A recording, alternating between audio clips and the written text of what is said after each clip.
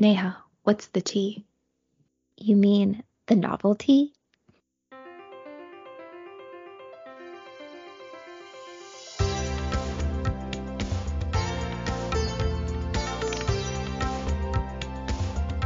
Welcome to The Novelty, a podcast dedicated to books. Not just the Western male-centric works from your high school lit class. We'll also read books by women, people of color, and from around the world. We'll dive into literary technique and character analysis. But don't worry, we aren't afraid to spill the tea and give our unfiltered opinions. Together, we'll redefine the classics. Will today's pick stand the test of time? Keep listening to find out.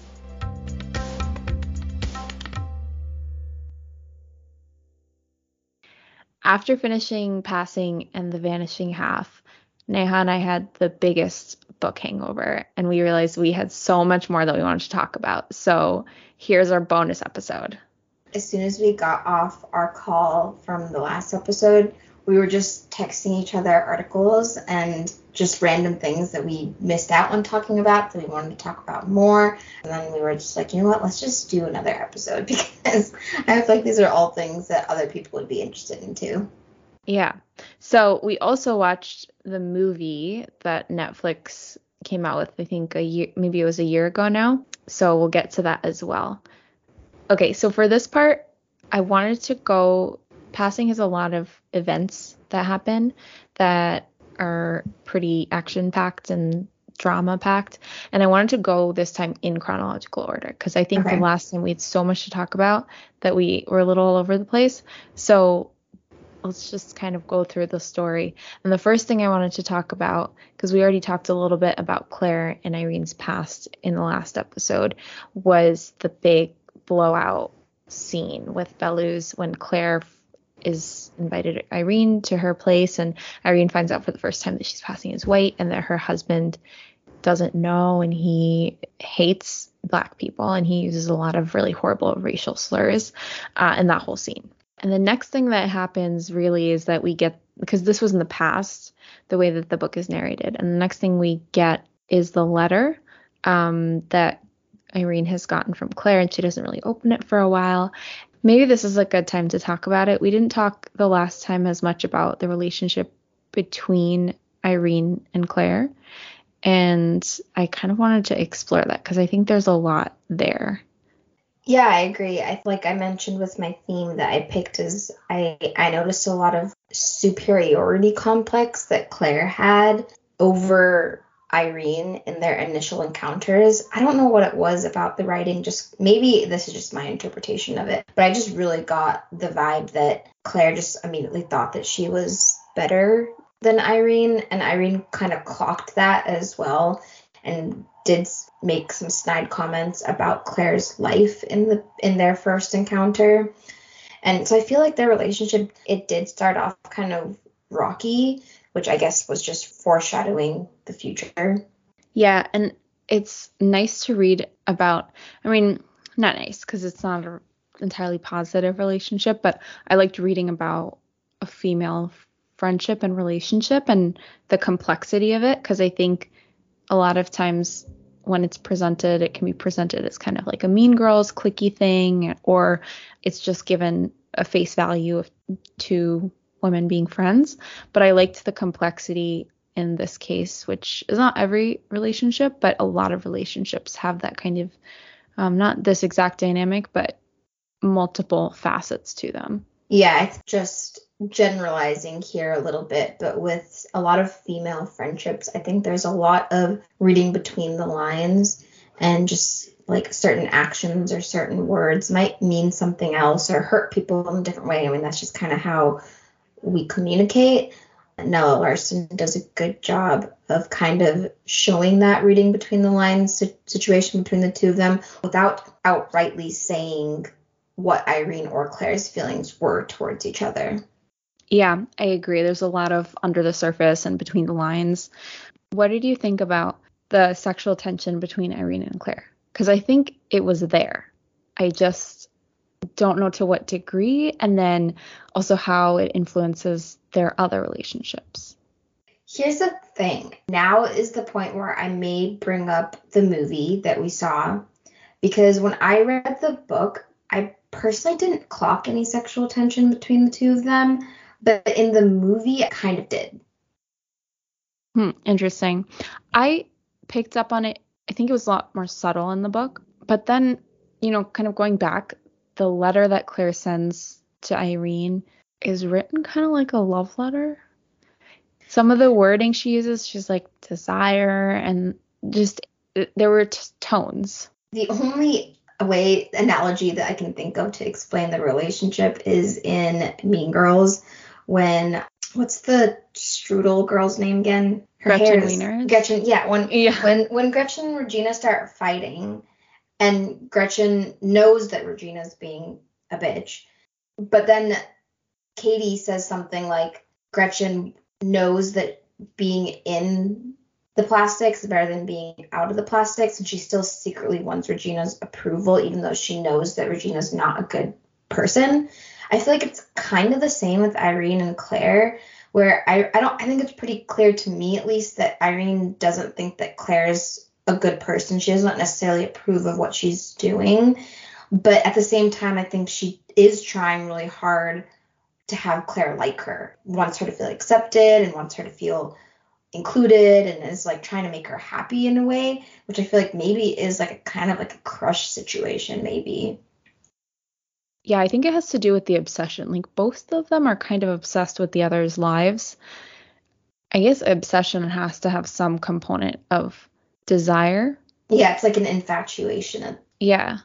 And I mean, the more I think about Claire, the more I feel bad for her, because I think, we're presented with Irene's point of view, and it's a very specifically not against, but she's criticizing Claire's way of life.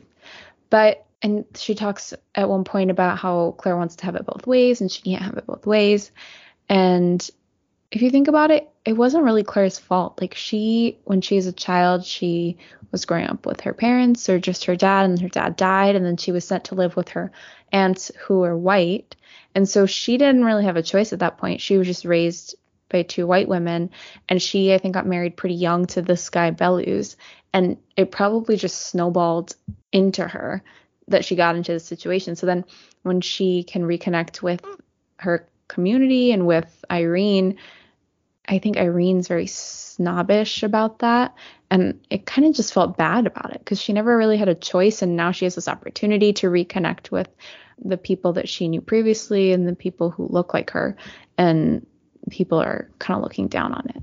So it's interesting that you put it that way, because for me, it is in a way Claire's fault, because I feel like she always did have the choice to tell the truth to at least her husband, or at least be open with her family. I mean, I don't really necessarily would understand the dynamic between how that would work, but be honest about wanting to be involved in the Black community, or trying to be proud of your race or proud of who you are. And I feel like she did at some point make the choice that she didn't want to do that. And that choice kind of led her into all of these things that ended up happening to her. So I don't really feel that bad for her. She does make a choice, but I think as a character, she's a very passive character. Like, she kind of reminds me, I don't know if you've read The House of Mirth, but the main character, Lily Bart, kind of similar, because she is kind of passive in a lot of ways, and things happen to her, and it's made out to be very tragic, and in a way it is, but it is a consequence of what she did. It's just that she didn't take control of the situation. She was put in a situation where she could make a choice, and she made the choice, but it wasn't that she was active about anything. I feel like, okay, Shakespeare, right? Hamlet's like the famous inaction guy, and Macbeth is the other extreme. And I feel like characters can sometimes be passive or active. And I just feel like Claire is a little bit more passive. Like, things just happened to her. And yes, it was her choice, and she has to be held accountable for her choices, but I don't know. Yeah, I do get what you're saying, especially when I'm like putting Claire as a character and Stella as a character next to each other. I do think that Claire has a little bit more passiveness to her than Stella did, and she had a little bit less control over what was happening to her once she did kind of get back into the Black community. But with Stella, she was a little bit more stubborn into not wanting to be part of that community ever again, and she was the more extreme version. So I do get what you're saying. Right, because Stella made in The Vanishing Half makes the active choice to kind of forget about or put aside her family to choose this other lifestyle, and Claire doesn't make that kind of a choice. Yeah, and I think the timeline also plays a role in that. And then kind of what happens after that in passing is the whole montage of these, what are they called? Flapper parties of Brian, Irene, and Claire just kind of like going off and having fun, and the happy part of the book where everybody's just like, happy and having fun. But it's the calm before the storm. Yeah, for sure. It's not like happy. It's like the rager in the part of the movie where you know something bad's gonna happen soon. Yeah. And then the part towards the end, just before that party where everything happens, Irene asks Claire, like, does she know what she would do if someone finds out? And she's like, yes. And then she's like, oh, I'd come here to Harlem, of course. But do you think that's what she would do? Because Claire is not making choices that would safeguard her chosen identity. She's like actively going out in Harlem, like spending her time with like the Black socialite community and really just towing that line.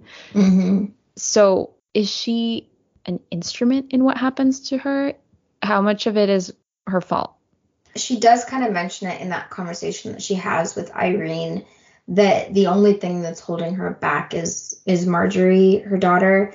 But she doesn't seem very sorrowful in the idea of having to leave her daughter. She just kind of said it matter of factly. She was like, yeah, I'll just leave Marjorie and the husband and live here. And yeah, she's like, oh yeah, she's in Switzerland. I feel like she doesn't have a care in the world at this point in the book that she would do it. She would, if she got found out, she would just live her best life, honestly. Yeah. There was one reading I saw that implied that that she already knew in her head that if some people found out that she would commit suicide. And I don't know if I completely agree with that. I think it's very vague in the book, like what she would do. Maybe those little hints just flew over my head, but I feel like she didn't want to kill herself. She wanted to live her life in Harlem and be surrounded by the people that she felt like she could connect with. But I think upon confrontation at the party where her husband finds out, she realizes that maybe it's not worth it, and she jumps. Yeah. So Britt Bennett, the author of The Vanishing Half, actually wrote an introduction to this book in one of the new editions, and I went back and read it. So I liked it. It's pretty quick to read. She talks specifically about the humor in the book, and she mentions how, at the beginning with that scene with Bellew, they're all laughing, and like Irene laughs so much that she has to like rein it in, and Claire kind of gives her a look, and this whole thing is just one big charade of passing as white, passing as someone else. And she talks a lot about how Claire is not a sad, strong kind of figure. And she says that what makes her so alive is that she is laughing and smiling in the face of the danger that she puts herself in. Because the first thing that Irene notices about her is her smile. And she doesn't like the smile. She talks about how she think it's too sensual, or it's too, I guess, carefree. And that smile keeps cropping up in the book. So I don't know. I thought that was an interesting reading, but I understand what she's saying about the absurdity of race and these categories, but I didn't see humor in Claire. If I was to reread the book, I could maybe see what Britt Bennett was talking about, but in my initial interpretation of the first read, I don't think I saw it either. I feel like Claire's just like always, her character to me is that one person who's always drunk. Like, she just wants to have fun, So maybe there's some humor in that sense because she's a fun, carefree person. I didn't see a lot of like humor in her character from Nella Larsen's writing. But I guess it is something that crops up in the book too, because Irene and Brian are having this one conversation about, she's talking to him about the boys and she's concerned about what they're being exposed to. And he says that sex is absurd or sex is a joke. And he says something like, if sex isn't a joke, I don't know what is. And I remember that line, but I couldn't put a finger on what it implied. Is he talking about sex? Like, is he projecting and just letting something slip about his feelings about his marriage, that he's unhappy? Or is he talking more broadly about romantic relationships? Is he talking about sex as a category? I took it as it's not that serious. Maybe not like as bluntly as like a joke, like it's not funny. But on the other hand, when they talk about all the things that are happening in the news and he wants to tell his kids about it and Irene doesn't, it is serious. The whole book just kind of toes on the line of really, really serious issues being taken lightly. Like even passing in itself is something that's pretty serious, but Claire takes it very lightly. Yeah. And then same with the whole like Brian trying to talk to the kids about lynching and racism and the sex comment as well. I feel like there's a lot of topics like that that are very serious issues that Irene is uncomfortable with, but everybody else seems to just kind of take lightly. Like gloss over it. Yeah. Yeah, and maybe that is what Britt Bennett was talking about when she mentioned the humor or the absurdity that comes up in the book. It's not exactly humor, but it's not humor in the way of haha funny, but it's humor the way that sometimes like in life when things are so terrible, you just have to laugh. You know, like something like that where you almost have to do a 180 and go the other way of like, this is so serious and it has so many implications that like, how can we take it seriously? I get that. I feel like that makes me understand her comment a lot better. Do you want to talk about the movie now? Yeah. So we both watched the movie Passing with Tessa Thompson, and who's the actress that plays Claire? Is it Ruth Negga? Yeah, so what did you think? I liked it, but I don't know that in my head I can separate it from the book. Like, to me, it just is a companion media form for the book. Maybe because I also read and watched them so close together. Well, I thought it was a really interesting and kind of humorous in the way that Britt Bennett might say that they made the movie black and white. Yes. Okay. So why don't we just talk about the stylistic choices? Because the black and white, I was like, okay, this is an obvious parallel to black and white as races. Mm-hmm. But is that too obvious? I was like, because then they missed out on a lot of potentially very pretty scenes and beautiful color. And, you know, in the book, Nella Larsen writes really beautifully about light and seasons and all these things that have a lot of color to them, or at least more dimension that you get when you have color. And then in the movie, they were like, nope.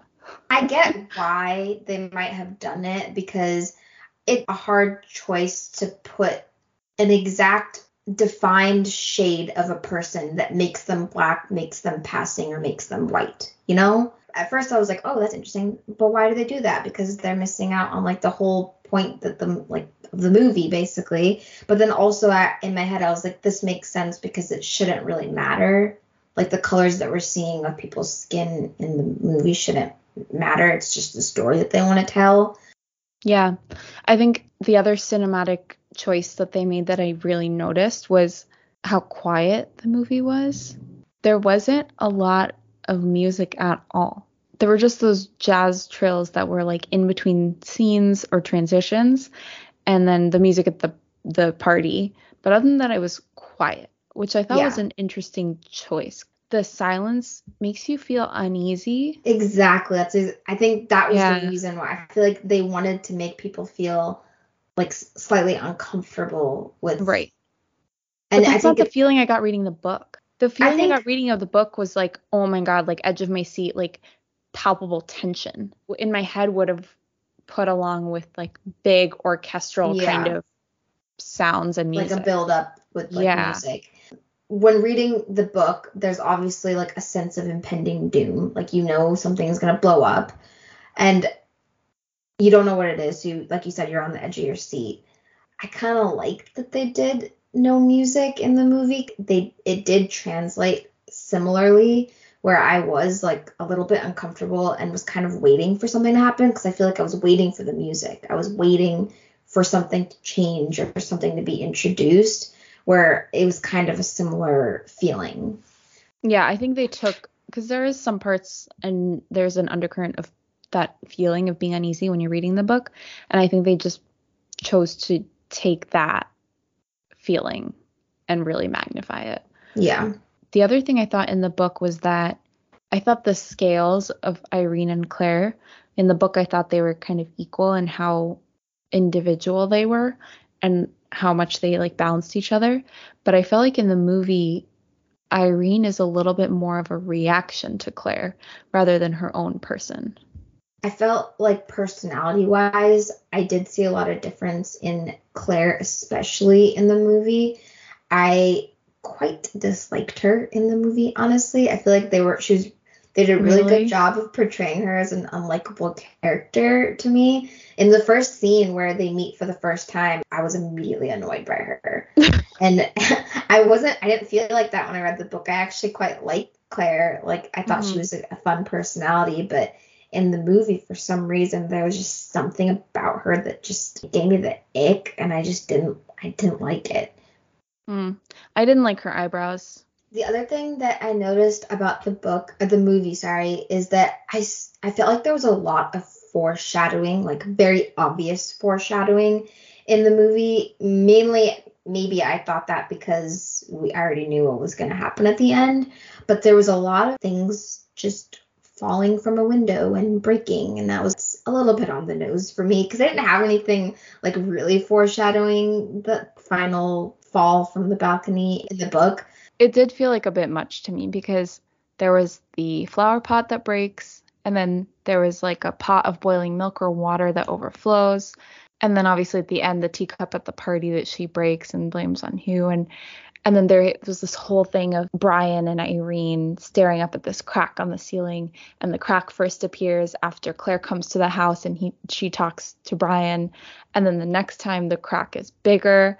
And I was like, okay, like I see what you're doing. This is a device. Yeah. I think it was also kind of giving me like 1990s horror film with especially the milk scene. I was like, what? Well, and speaking of horror, I think they made Irene very jumpy. Yeah. Like her vibe was kind of, and Claire maybe wasn't jumpy enough. Like Claire was too smooth and collected, and Irene was too concerned. I just felt like their characters in the book overlapped on those characteristics more. Yeah, in the movie, it seemed like Claire was on Molly the whole time. Like, she was just really happy, really like moved a lot. It was like kind of and very like la la, like yeah, like diaphanous, like a curtain.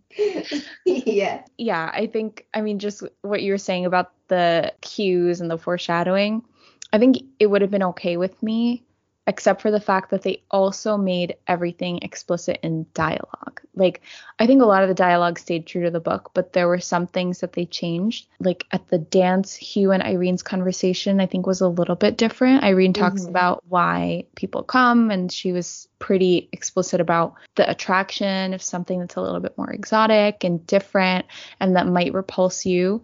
And I was like, okay, so you're just describing the theme of the book. And then later, Claire and Irene are sitting on the stoop of her building, and she tells Irene that she doesn't have the same morals as her. And I don't know, I just felt like everything was made very explicit unnecessarily, because I did think the film did a fairly good job of symbolism and cinematic kind of tricks that give you that mood and that give you the themes without needing to then spell it out in words. Yeah, and I'm curious on why they made the decision to do that, because I feel like Nella Larsen's writing was so cryptic in the best way, that she was very good at saying things without saying things.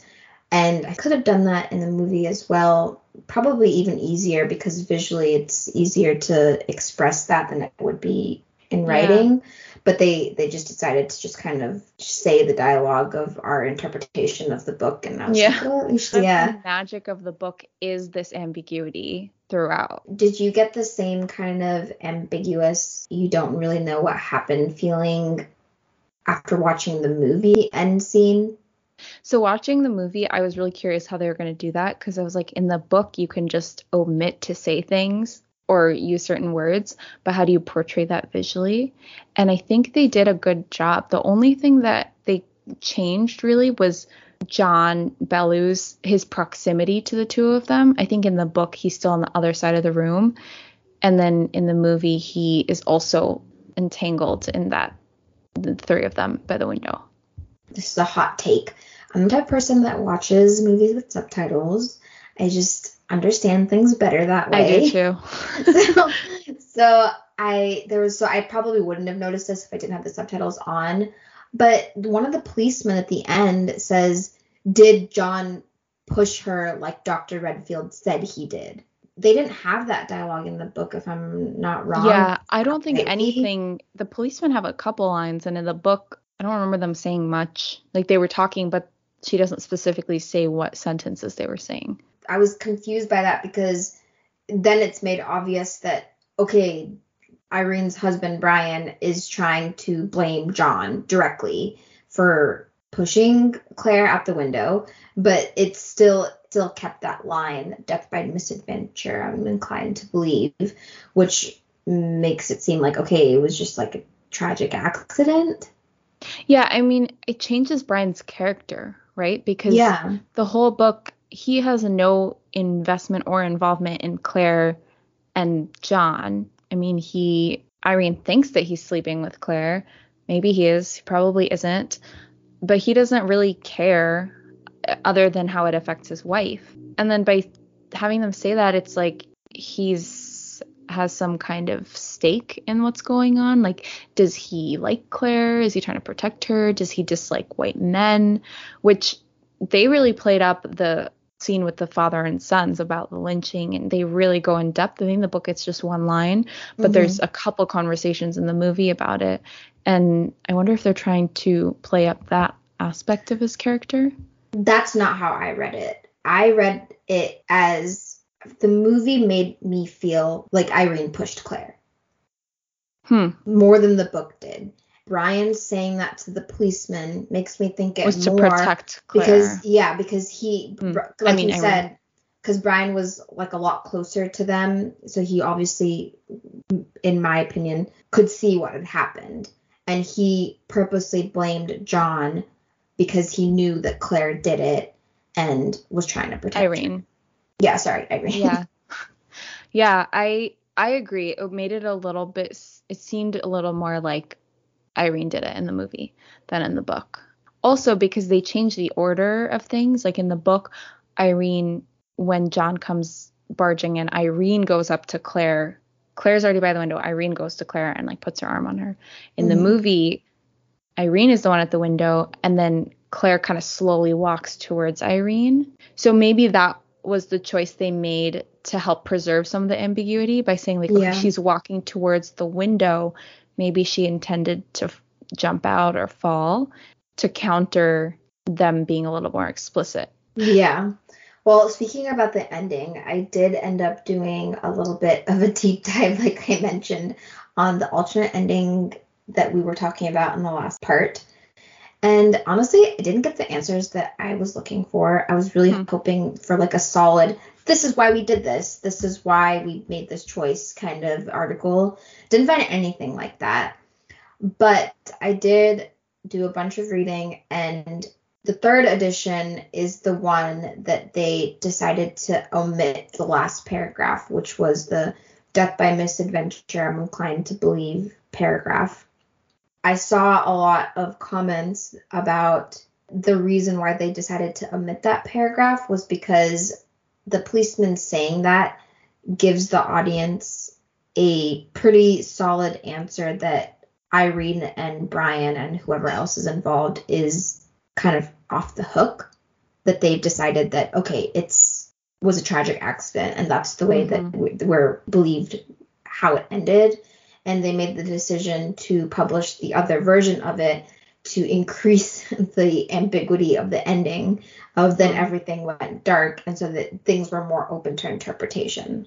I honestly like both endings. Yeah, me too. The first time I read it, I wished they hadn't included the last line. I wish it had ended with "and then when everything went dark." But after we talked about it, and the more I think about it, the more I really like that line, because I feel like it has so many potential layers to it. Yeah, I agree with you. I think originally, obviously, as a reader, you like to have these discussions and interpret things in different ways and talk about things. So the more that's left up to the audience, the better in some ways, because you have more to talk about. But just them deciding to keep that paragraph in the first edition, it does still pose a lot of questions. Like, it doesn't really give you an answer still. Yeah, it doesn't, because why did they say centuries later? Yeah. What is the window? Window's a structure. Like, are they saying, like, let's go take a look through the window of, like, you know, the way you look through a window at someone else's life? It's kind of manicured for you in the same way that these women are passing as something. And I don't know. There's so much there, and I could just keep going on and make less and less sense. So I'll stop. Yeah. I think it might be my favorite last line of literature. One of my favorites. Better than Gatsby. Everyone talks about Gatsby, and we beat on ceaselessly against the currents, whatever, blah, blah, blah. Doesn't mean anything. It just sounds nice. Yeah, I agree with you. I think it's definitely very powerful and elusive. That's a good word, elusive. I like it. You know, we could talk about this for hours and have, honestly, a whole podcast dedicated to passing and Nella Larson and all the interpretations, adaptations, the movie, whatever. We'll stop here and come back for the next episode where we'll be talking about The Last White Man. Thanks for listening to The Novelty. We are your hosts, Neha and Trippi, and our music is created by Apurva Koti. We love to hear from you, so send us book recommendations, episode commentary, or even critical feedback. You can find us on Instagram at thenovelty.pod or email us at thenovelty.pod@gmail.com. Until next time, happy reading.